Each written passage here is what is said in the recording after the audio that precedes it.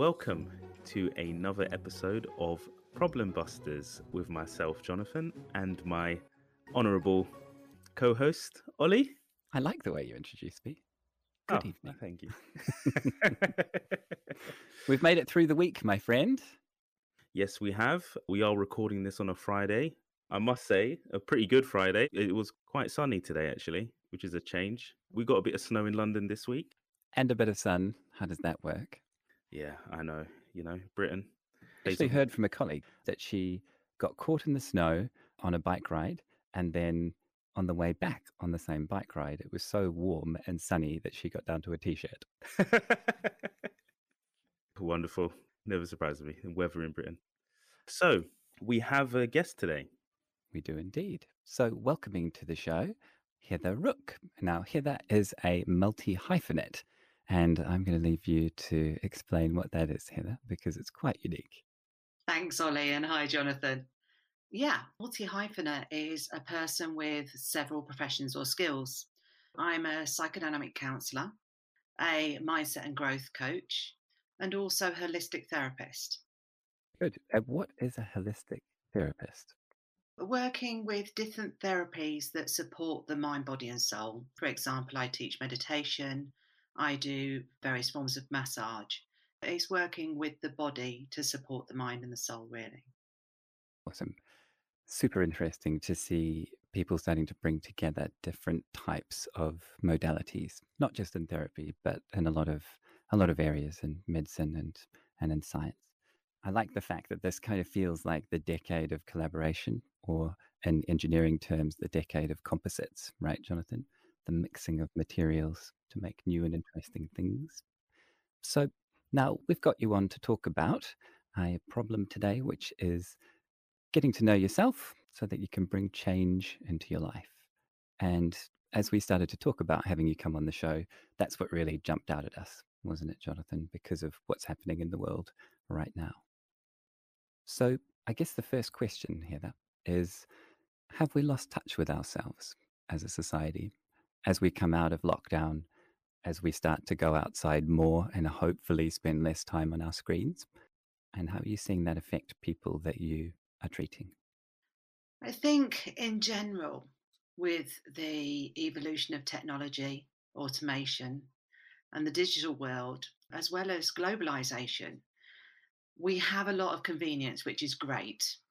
It gives us the capacity to achieve more in our lifetimes, not to mention saves lives.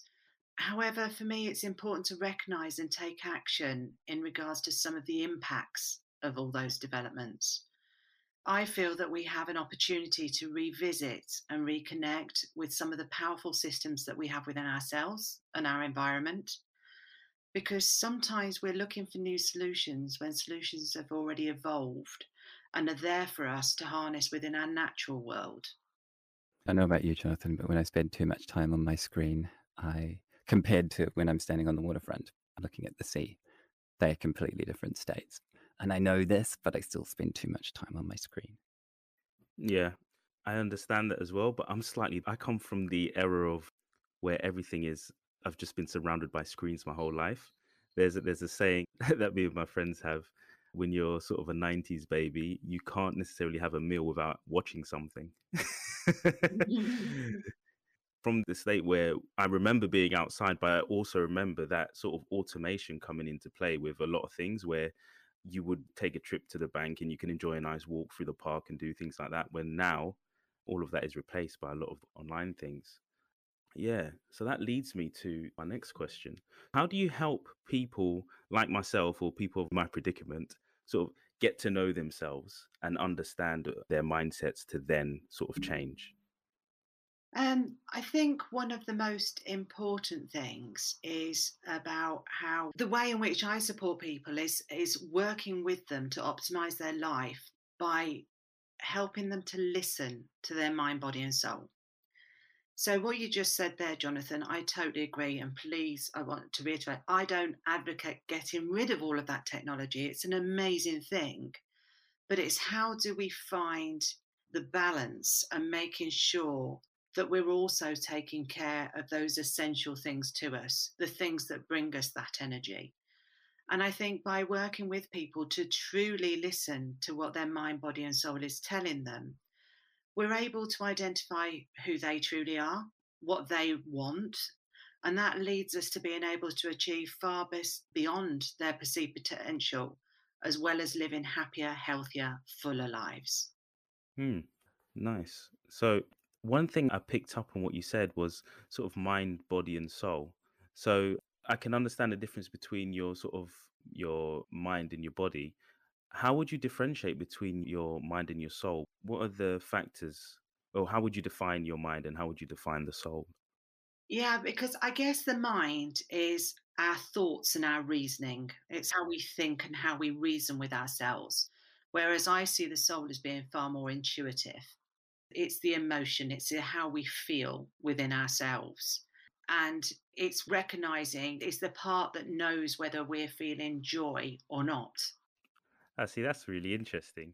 I'm sorry, I'm approaching this from the stance of like a noob, so I'm just going to be asking you a lot of stuff, Absolutely. a lot of things. But yeah, that's quite interesting. Don't you think, Ollie? Yeah, totally. And what I find interesting about that is a lot of the working on myself type things that I've done over my life have been all about calm the mind, what you think about, notice what you think about, change what you think about so it's more positive. But there's not as much that's been talking about notice how you feel. And that actually seems a lot easier to me on face value. I'm in a situation, how does it make me feel? That seems like quite an easy starting point.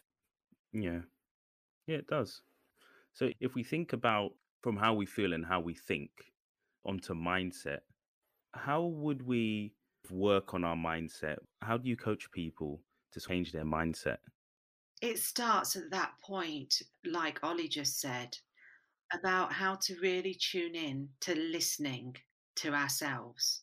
And that's not just listening to the feelings that are emotions, it could be listening to your body. What are you feeling within your body? What are you feeling in your thoughts? Where are your thoughts leading you? And when we start paying attention to ourselves, we can really start to understand ourselves and start to recognize the trends and the patterns that are telling us something. And that's how we get to know ourselves. And by getting to know ourselves, we can start to then think about how we want to be. And I help people work on that gap of where they are and where they want to be and support them in getting there. Mm. And this made me realize that, Jonathan, we're so keen to get into this topic that we haven't actually asked you, Heather, to tell us a bit about your journey. So, speaking of paying attention to what's happening and making a change, would you like to give us a quick canned history of what got you to here, from the corporate world to here? Yeah, having spent over 20 years in a high paced corporate world, working for a value based organization that I loved on both a national and a global level, I decided to take the leap to evolve my business, focusing on my passion, which is for supporting people to invest in themselves and optimize their lives. Because it's a discovery that I found within myself. And I realized the immense joy it also gives me helping other people to do this. As a result of that, I started probably 10 years ago doing my own practices, as I would call them, my holistic practices, and things like meditation, journaling, but what we just talked about, noticing and focusing on the self. And then my passion for mental health also led me to pursuing my diploma in counselling as a psychodynamic counsellor.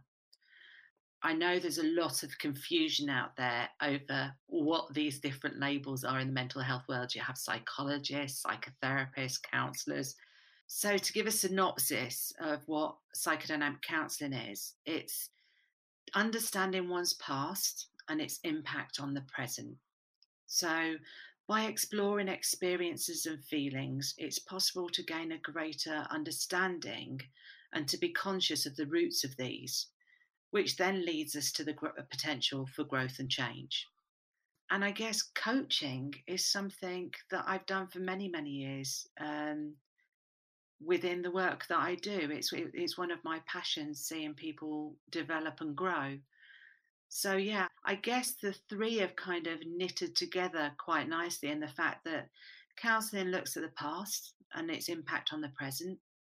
Holistic therapies support people in having the best life in their present. And coaching is about aspiring to our futures and setting our pathway for our futures and getting there. Now you're muted because of a little one in the background, Jonathan. Bless Wow. her. Yes. But yeah, wow. That makes a lot of sense. That does make a lot of sense. And I like how it all comes together. It's like it's full circle. If we think about, I guess, I wouldn't say the here and now, but in terms of personal well being, what would you say self care means to you? And what would you recommend we apply? Any sort of tips you have on self care that would apply to our daily lives?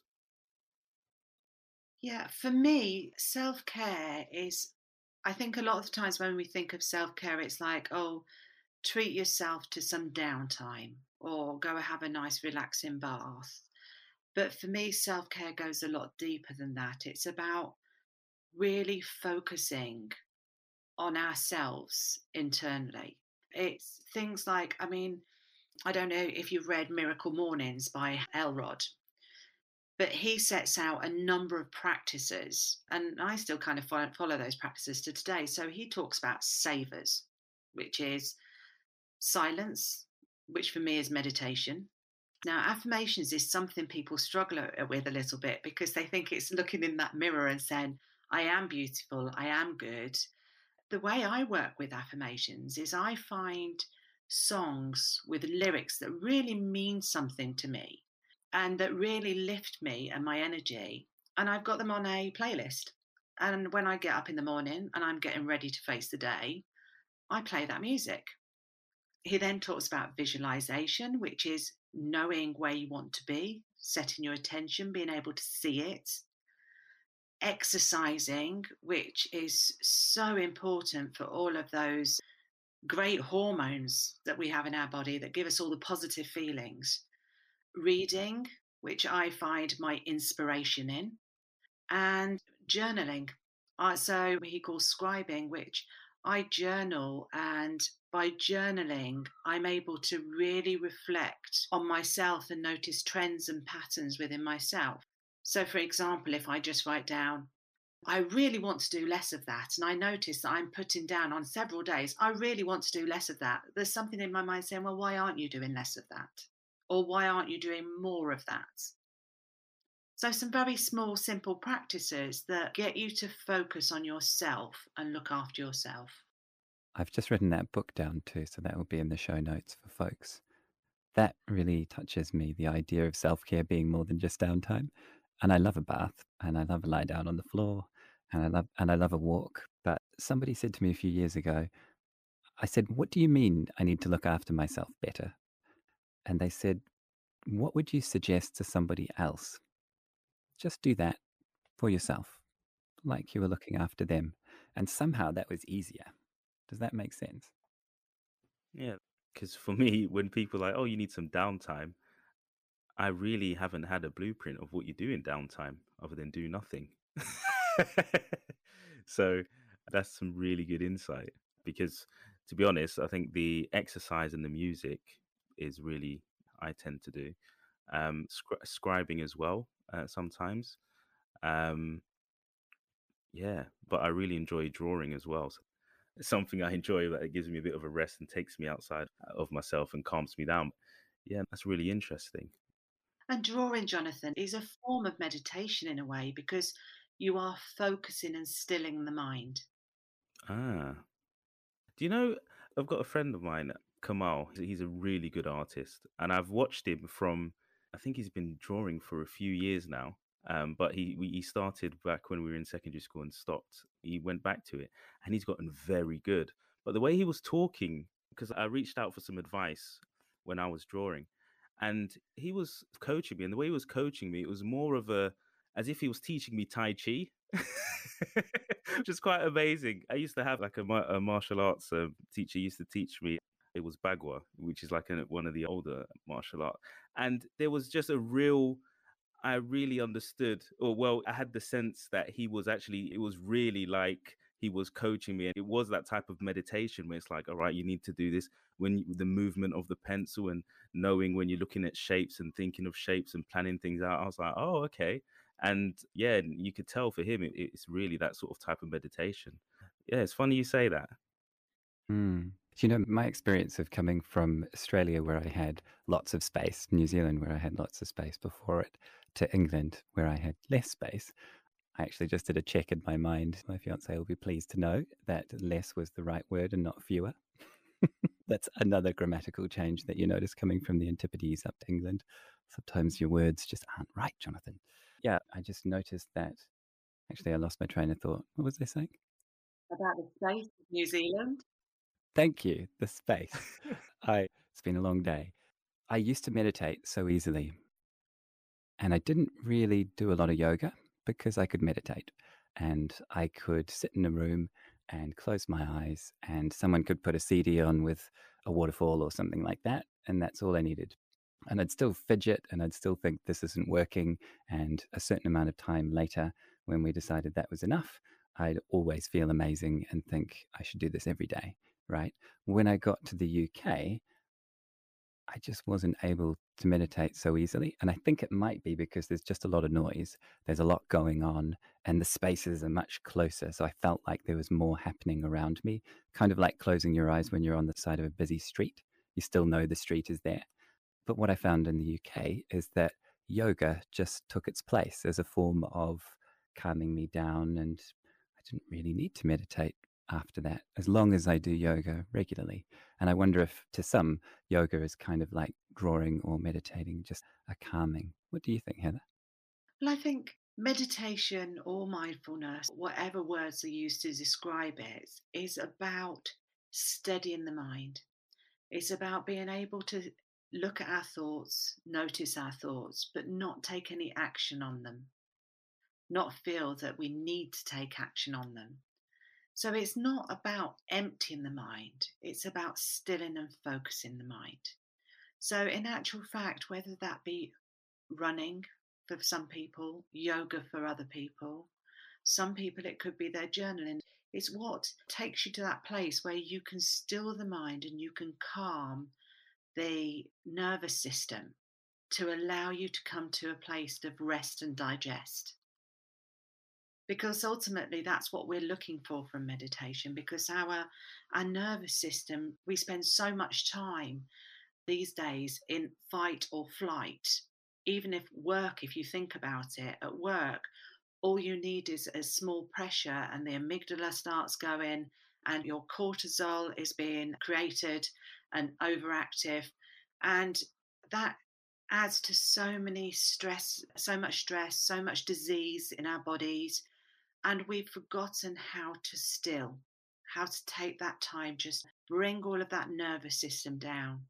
So, anything you do that can support that, anything that you can do to focus the mind and bring it down is a real positive. You've actually picked up a bit of yoga, haven't you, Jonathan, over lockdown, I believe? Yeah. Well, before lockdown, an old manager of mine, Craig Budzik, he's a master yogi. I call him master yogi, but he really is a great yoga instructor. I was having lower back issues, and he gave me a routine that actually resolved it in a few months, which was really good. And the funny byproduct of that is the meditation aspect of it, because I don't think I could really sit down and meditate, if that makes sense, or and be still. I wasn't able to really do that. I think it's just, I don't know. I'm just always active. So my main form of meditation up until that point, because I grew up a Christian, was mostly prayer. Because when you go through a prayer, you go through what you're thankful for, what happened in the day, and then what you would like to happen and how you would like to treat other people, right? So you get into that flow of that thought process every time you pray. And that in itself helps you sort of assess what's happened and what's going to happen, what you would like to happen, and stuff like that. So when I was sort of at work and doing other things and had a family and didn't really have time to go to church or anything like that, the yoga, the byproduct of doing that filled that gap where I was able to sort of think, but also sort of move and feel at the same time. It's really quite interesting. So yeah, to see the benefits. Yeah. Many people would say that yoga really is a form of ancient religion too, wouldn't they? And one that's evolved into many different shapes. I had a yoga instructor who really was trying to get to the stage of not moving and get back to the what he would call the philosophy of yoga and of effectively praying and thinking things through. And the thing that just really grabs me is that it doesn't really matter which flavor we choose as long as we do something that feels good for us in a regular way. Right, Heather? Mm. Yeah, it's about practice. And I don't know if you've come across Dr. Rangan Chatterjee, who wrote, he's got a podcast called Feel Better, Live More. And he wrote Feel Good in 5. And it's about making your practices small enough and letting them become practices. So, one of the examples he gives is if all you can do and that all is right for you right now is to get up in the morning and go and lie on your yoga mat for 5 minutes every morning, that's a practice. I think this is really important. Jonathan, I think you might be far too young to remember the 80s and 90s. I just remember that drop and give me 20 type boot camp type thinking. And I just remember looking at people that were healthy and looked balanced and just thinking that could never be me. That's too much. I don't have 2 hours a day to get up at dawn and do a boot camp. But what I've realized in time is that, like you say, Heather, it could just be a little bit. And that's still helpful. And sometimes it could be more helpful because if you throw yourself into doing something like a boot camp without approaching it in a careful way, you can actually be doing yourself more damage than good. Yep. And I think that might actually be how you'd injured your back too. Am I not right, Jonathan? That you were going for it with weightlifting? Am I right? Yes, and yes and no. But yeah, I think I don't know if it runs in my family. I think my sisters have poor backs as well. But yeah, no, I was in the gym doing some lifting, and obviously a wrong movement when you're carrying quite a bit of weight does a lot of damage. But yeah, always know what you're getting into when it comes to working out. So Indeed. jump, yeah. Here there's something that I think would be really helpful for people is when do they know that they need some coaching, and how do they go about deciding what type of coaching to look for, what kind of treatment to look for? How would you suggest people listening start that process if they're sitting here now thinking, I need to break this cycle of being on my phone all night or not exercising or whatever, not enjoying my job, whatever it might be? Where would you suggest they could start? I think that is the first thing, is recognizing that something in your life is not serving you anymore, or that you are struggling to get to where you want to be. There are so many different reasons that people come to counseling, to coaching, even seeking holistic therapies, from relationships to confidence to careers to habits that they want to break, cycles that they want to break. So I think it's when you recognize there's something in your life that you want to change, but you've not been able to do it on your own. And that's where a coach or a counselor or a therapist can become supportive because they can help through processes to support the individual in them, the individual creating the change that they want to create. In regards to where to start looking, I think again, there are so many things on offer out there. So, one of the things is being sure of what you are looking for, first and foremost. Spend some time researching, as you would with anything that you go into new, in understanding what is it that is being offered exactly. And then once you've narrowed it down, maybe you've had a testimonial from a friend or you've seen something from a trusted resource online. I think it's then important that you take time to speak with that person and ensure that you both feel that it is the right partnership to move that forward. That's good advice. Yeah. And again, it links back to because it comes from the feeling, right? So knowing yourself and then sort of making that leap forwards Mm. as to what you want to achieve. When we talk about perceived potential, how would you know, thinking of it, if I think that I have a limit to my potential, how would you go about sort of coaching me to say, look, you can do far more than you think you can? Is there a process to it? Is there a framework that is applied? How would you coach somebody, say like me, if I said, I don't think I could achieve this goal or X goal? I think the first thing is being curious about why you have that perception Hmm. and together exploring where that perception has come from and if there is any evidence to support that perception. And then it's about asking those powerful questions that open up choices and opportunity. Because quite often we have these strong beliefs that we've adopted over a long period of time from our environment, people that we love and respect, and that have worked in the past. But there comes a time when those beliefs become limiting. And it's about understanding whether it is a belief or whether it is a reality. Okay. What do you mean by belief versus reality? Sorry, Jonathan. Yeah, that's exactly what I was going to ask. So, when we talk about belief versus reality, we can look back in history at this. So, we'll take one of the great examples that's always used is nobody ever thought anybody could run a 4-minute mile. They believed it was not possible. And their only evidence for that was nobody had done it yet. But that's an important word, yet. But then along came someone who believed he could do it and someone that everything in place to enable himself to do it. And Roger Bannister ran the 4-minute mile. And we see this time and time again in the sports, athletic worlds, in many different environments where people believe that they can go that bit further and they are breaking records every single day. So, one of my favourite sayings, and you'd think it come from all these great coaches of the past, but it actually comes from Audrey Hepburn. And Audrey Hepburn said, "Nothing is impossible. The word itself breaks down into I'm possible." Ooh. Oh, that's fantastic. I love a bit of wordplay. That's awesome. And I love how just normal people who, in her case, were very talented and became very famous, can just look at something in a non-scientific way and just say, well, it's this and this. It's quite simple, really. Wisdom from all sorts of places, right? Exactly.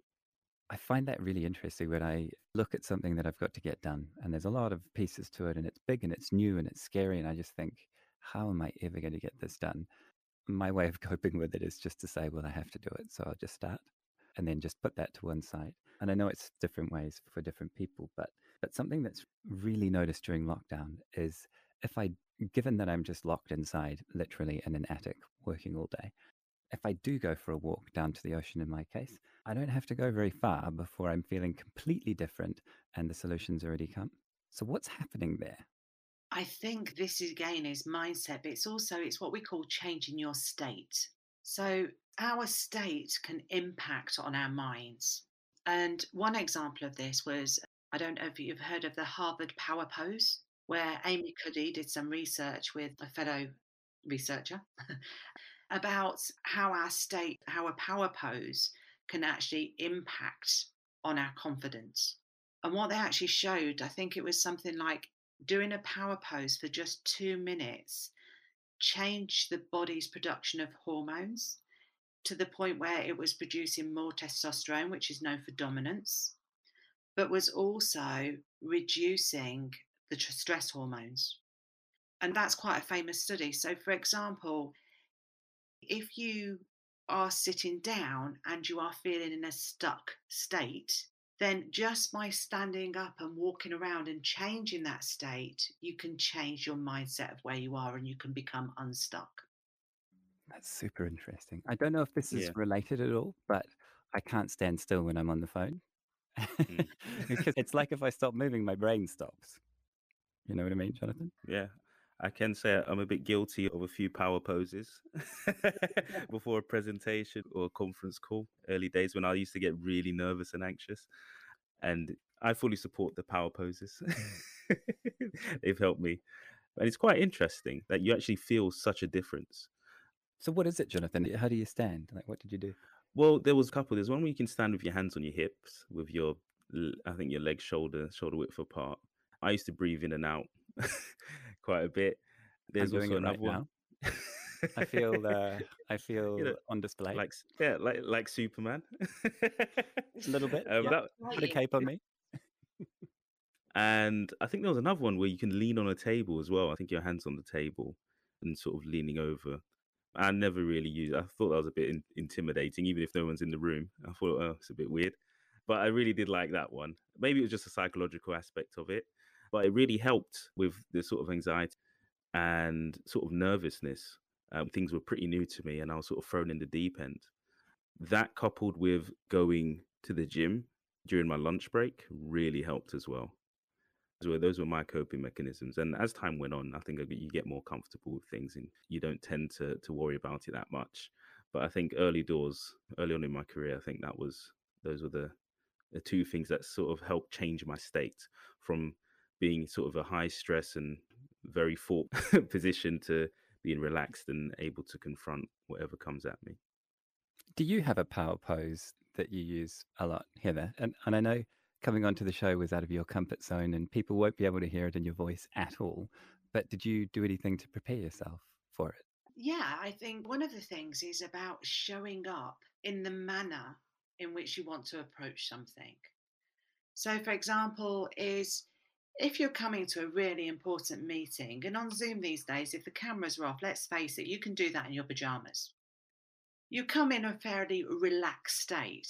But if you were to get dressed as if you were about to walk into a corporate meeting in a room, then you start putting on that suit, that mindset. But I think it's important what Jonathan was saying about, and Jonathan, we call that the Buzz Lightyear pose, or I do. Ah. Think how Buzz Lightyear stands. Men's Star Command. There's also something going on there. It's physiology in our body. Because if you walk into something and your shoulders are down, your back's rounded, your head's down, if you think about it, you're restricting your breath and you're restricting your vision and your other senses. But when we walk in and we lift our shoulders back, we broaden our chest, we can breathe easier, we're opening our senses up to something. And that's what changes the physiology in our body that helps build that confidence. So for me, I think you asked me on what it would be for me in regards to my kind of power pose. I suppose one of the things that I often say to people, and I practice a lot myself, is bringing the shoulders back so you can breathe. Not straining them back, but also almost imagining like your shoulder blades are your wings and you're resting them down against your spine. And just by imagining that and doing that, you're opening up your chest and you're putting yourself into a very relaxed position. Do you feel relaxed? How about you, Jonathan? Yep, I feel like Buzz Lightyear. I love it. I like the. What an awesome character. Yeah, I like how simple that is, Heather. And the best things are, right? Absolutely. And I think that's another key is that we shouldn't make, we often make things more complicated than they need to be. The things I'm talking about are very basic things, but it's about creating the change in a way that you are resetting the body to make it automatic. Interesting, isn't it, Jonathan? Because when somebody says, I'm a psychodynamic counselor, perhaps it's my father, the scientist. But there's part of me that's like, oh, that sounds a little bit like self help. That doesn't sound very scientific. And yet, when everything that you've said is very logical, Heather, you know, resetting the body makes perfect sense to me, mechanically speaking. Oh, absolutely. And it's something that really fascinates me is the recent developments there have been, and I'm talking in the last 10 years or even 5 years, about within neuroscience and how it's opened up understanding of what goes on in the body and why we are the way we are and we do what we do is absolutely massive. I can easily lose myself in reading about that. you want to tell us something that will surprise us all that you've learned along the way? Well, if we talk about neuroscience, I think one of the amazing findings recently is that we always thought the ego, ourselves, our thoughts, our mind, it started to develop once you were born. They're now actually being able to show that in actual fact, it actually starts when you're in your mother's stomach. So it starts as way back as early as that. Oh, God, there's so many. And there's many things on the impact of what happens within the chemicals and the body whilst the baby is growing that can actually impact on how sensitive and active the amygdala, the fight or flight, is when the baby is born. Oh wow. Makes you wonder what babies born right now, gone through pregnancy during a lockdown. Makes you wonder if there might be a need, quite a big need, to help those babies at certain times in their lives because they've gone through, or their mothers have gone through that sort of period of uncertainty, right? True. Would the adversity strengthen the baby's resolve in terms of the fight or flight? Will the babies become more fighters? Well, I tell you what, one thing I know for sure is that those babies' mothers have had a lot more meals with their partners due to everybody working from home than they normally would. Maybe that Yeah. balances it out. Science is so Oh, interesting, isn't it, Heather? yeah. Because And I think it's really important to say to just reassure all those mums and parents out. The way I look at it is there are so many ingredients that go into the bowl of life. And you can have two people that are born in exactly the same circumstance at exactly the same time, but it doesn't mean that they will become the same person or experience the same issues or the same lives.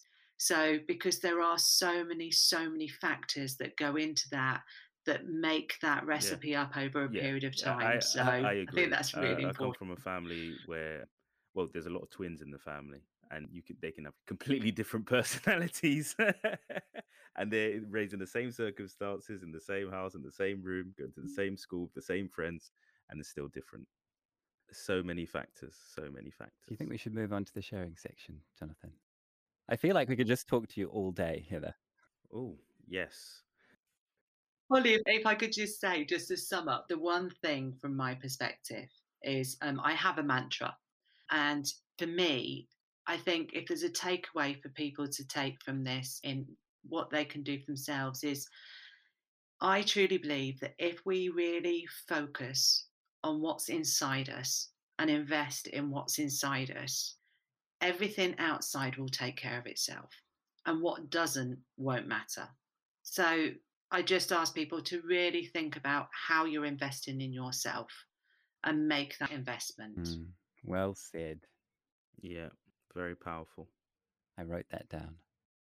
And I've memorized it. Oh, we're such nerds.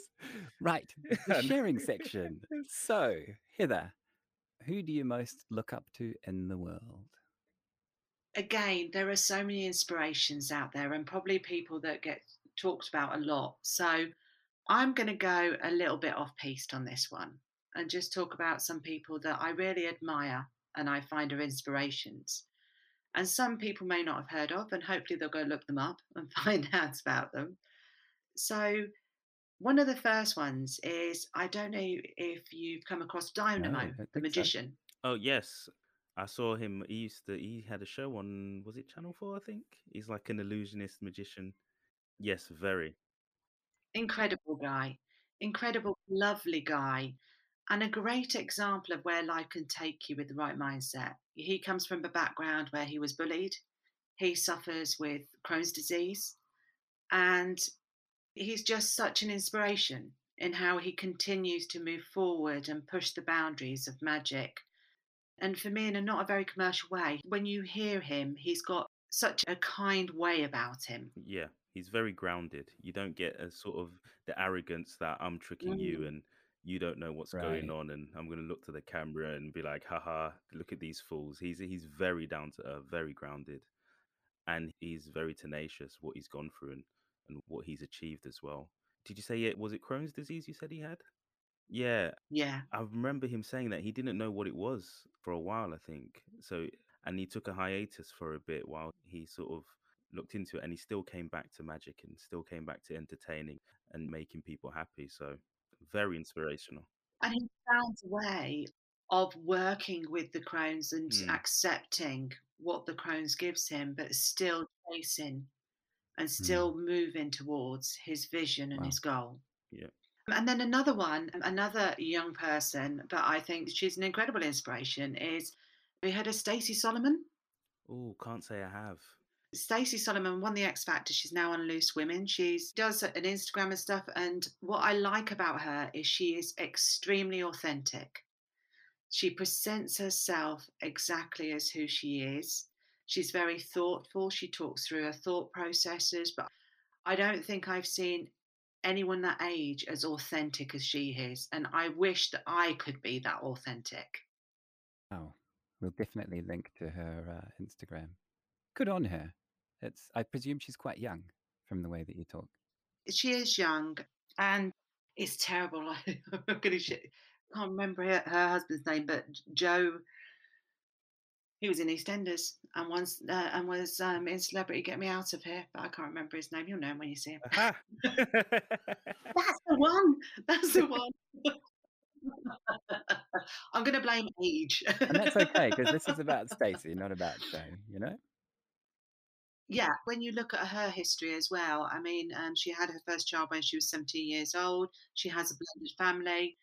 She's very accepting of maybe the things that haven't worked out for her the way she would want to in life, and accepting that is the way life is sometimes, but always showing up as herself with a real kindness and openness. Awesome. Thank you. All right. Your turn, Jonathan.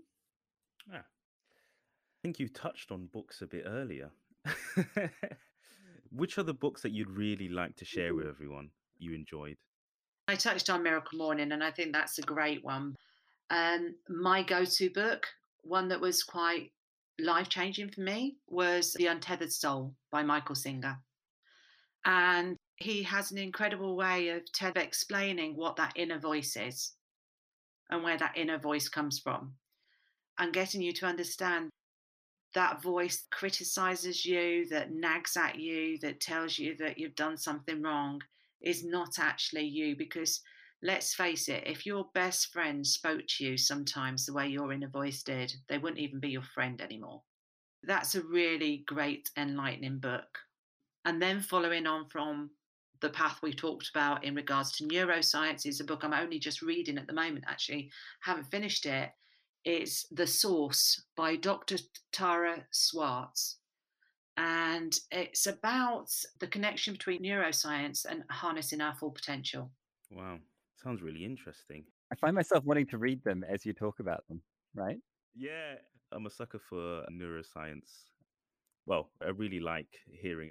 That might be one on my older Kindle list. Fair play, fair play. What about movements? Are there any movements in the world that have caught your attention and that you think are really exciting? I think, in regards to a movement that is starting to happen that I think is great, is actually this whole sober curious movement. Yes. Sober curious. There are a number of people out there. One that comes to mind straight away is One Year No Beer, who I feel has done amazing things for removing the stigma of people that want to reduce or stop drinking, because they realize that life can be so much more opportunity when they're not. They achieving more when they're not. And so it's not just about going alcohol free, it's about choosing to drink less or not to drink, and to take away the Yeah, stigma. You that don't really have to be speaks an to me alcoholic because to choose that route. back in, I don't know, 2005, I stopped drinking because drinking's kind of a big deal in Australia, right? And it is in New Zealand as well. And I know it is in a lot of, especially Western countries. But I got tired of people just being bigger than me and wanting me to drink at the same speed that they did when I just didn't want to. And eventually I just thought, I've had enough of this. That's that. And so I thought, I'll just have a month off or I'll just stop for a little while and we'll see what happens. And then I thought, if I make it a big deal and I give some money away, then I'll not be able to stop. I just started up a little thing by myself called Quit to Give, where the idea was that it meant more to someone else than it did to me. I took a fraction of what I was spending in my mid 20s on beer and wine and spirits and gave it to the Salvation Army each month. And as things often do, it got out of hand. And 6.5 years later, I had my first glass of red wine, and it was a completely different type of drinking from that moment on. But what was really interesting is that people, when I met people, including CEOs of new companies, when I was at the first company dinner, because that's usually where it would come up as me as the guy that flew the flag of people who don't drink.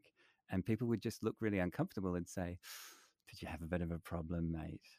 And I just say, "No, I got tired of people pressuring me, and I wanted to show that myself that I could have a good time, and I wanted to show other people that I could have a good time and go to parties and then drive home and, things that drinkers can't do." And what's really interesting is quite quickly I lost most of my male friends, quote unquote, because I realized they were only people that I met on the dance floor or in the pub. I didn't Mhm. lose any female friends. So there's a message in that for people in their 20s.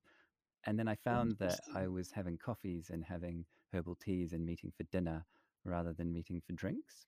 And then I just started hosting drinks because everybody else could drink. I wasn't going to, but that was all right. And I must have extended my life. I saved more than 30 grand in that 6.5 years, much more, and bought kayaks and mountain Oh, bikes. wow. And all because some people just were trying to encourage me to drink in a way that I didn't want to. So my message is go sober curious movement. That's excellent. People should be able to do what they want to do at the rate they want to do it. And it's interesting beyond that to just find that the people that are around me drink in a much more, I don't know, European way, where it's a glass of wine with dinner because it's the right wine for the right dinner, if you know what I mean. Yeah, I'm not really a big drinker. Well, some of my friends, but my closest friends aren't really big drinkers. I think I've probably had, yeah, it takes months for me to have at least a bit of a unit or something. I don't think I drink that often. Even when one of the big pressures with the company drinks, what you said, Ollie, was quite interesting because we used to go for drink every Friday, Thursday. Was in about, oh, what are you drinking? What do you have? And I think a lot of the time I'd have a cranberry juice. Yeah, you find yourself going And for something that looks like a real drink. You know what I mean?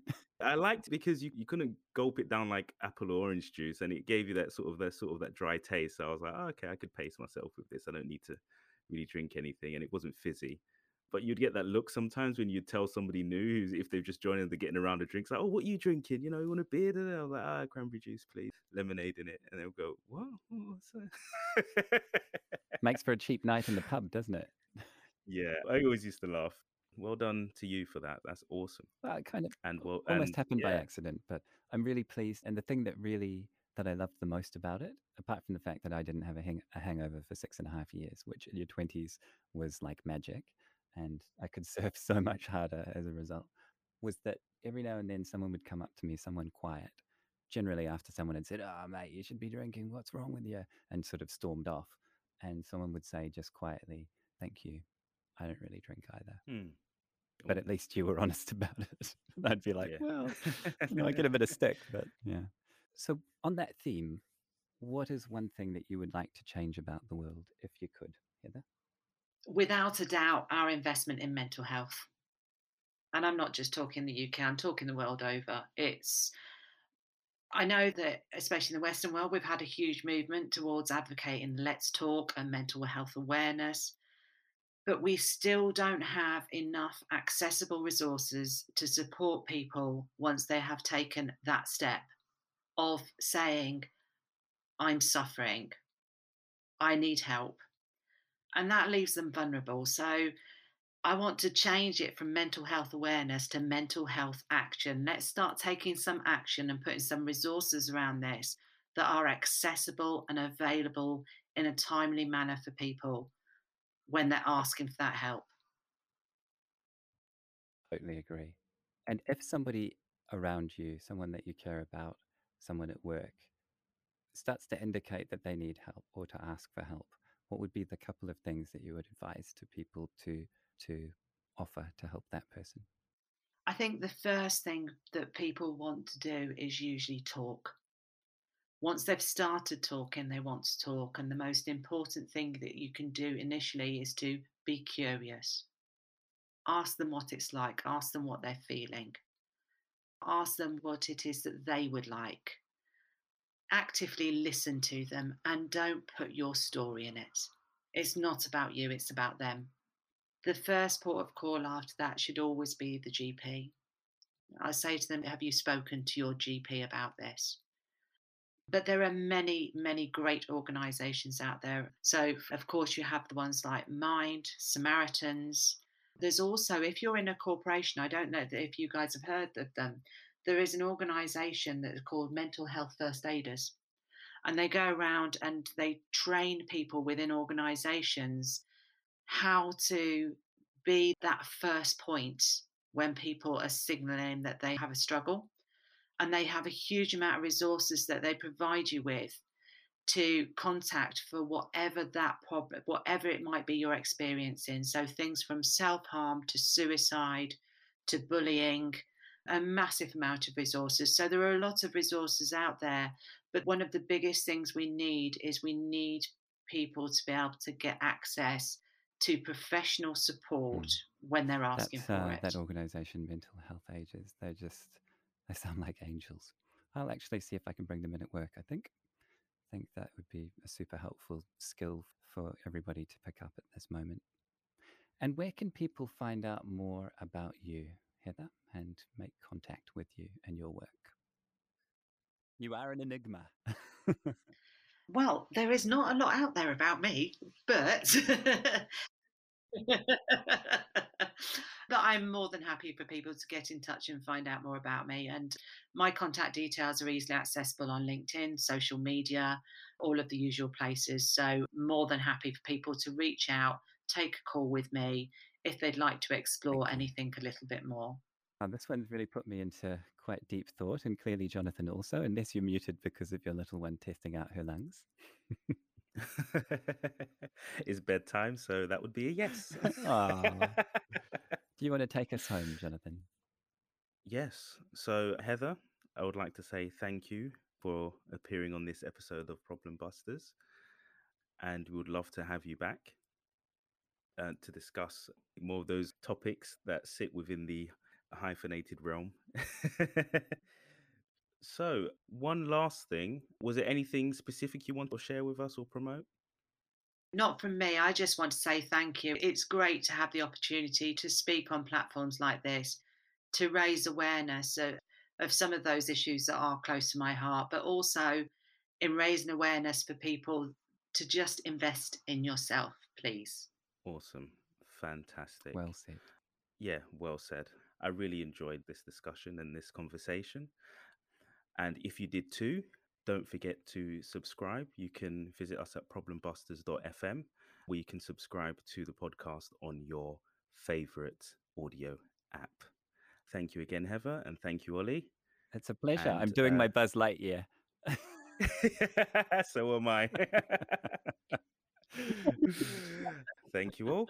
And until next time, ciao. Ciao.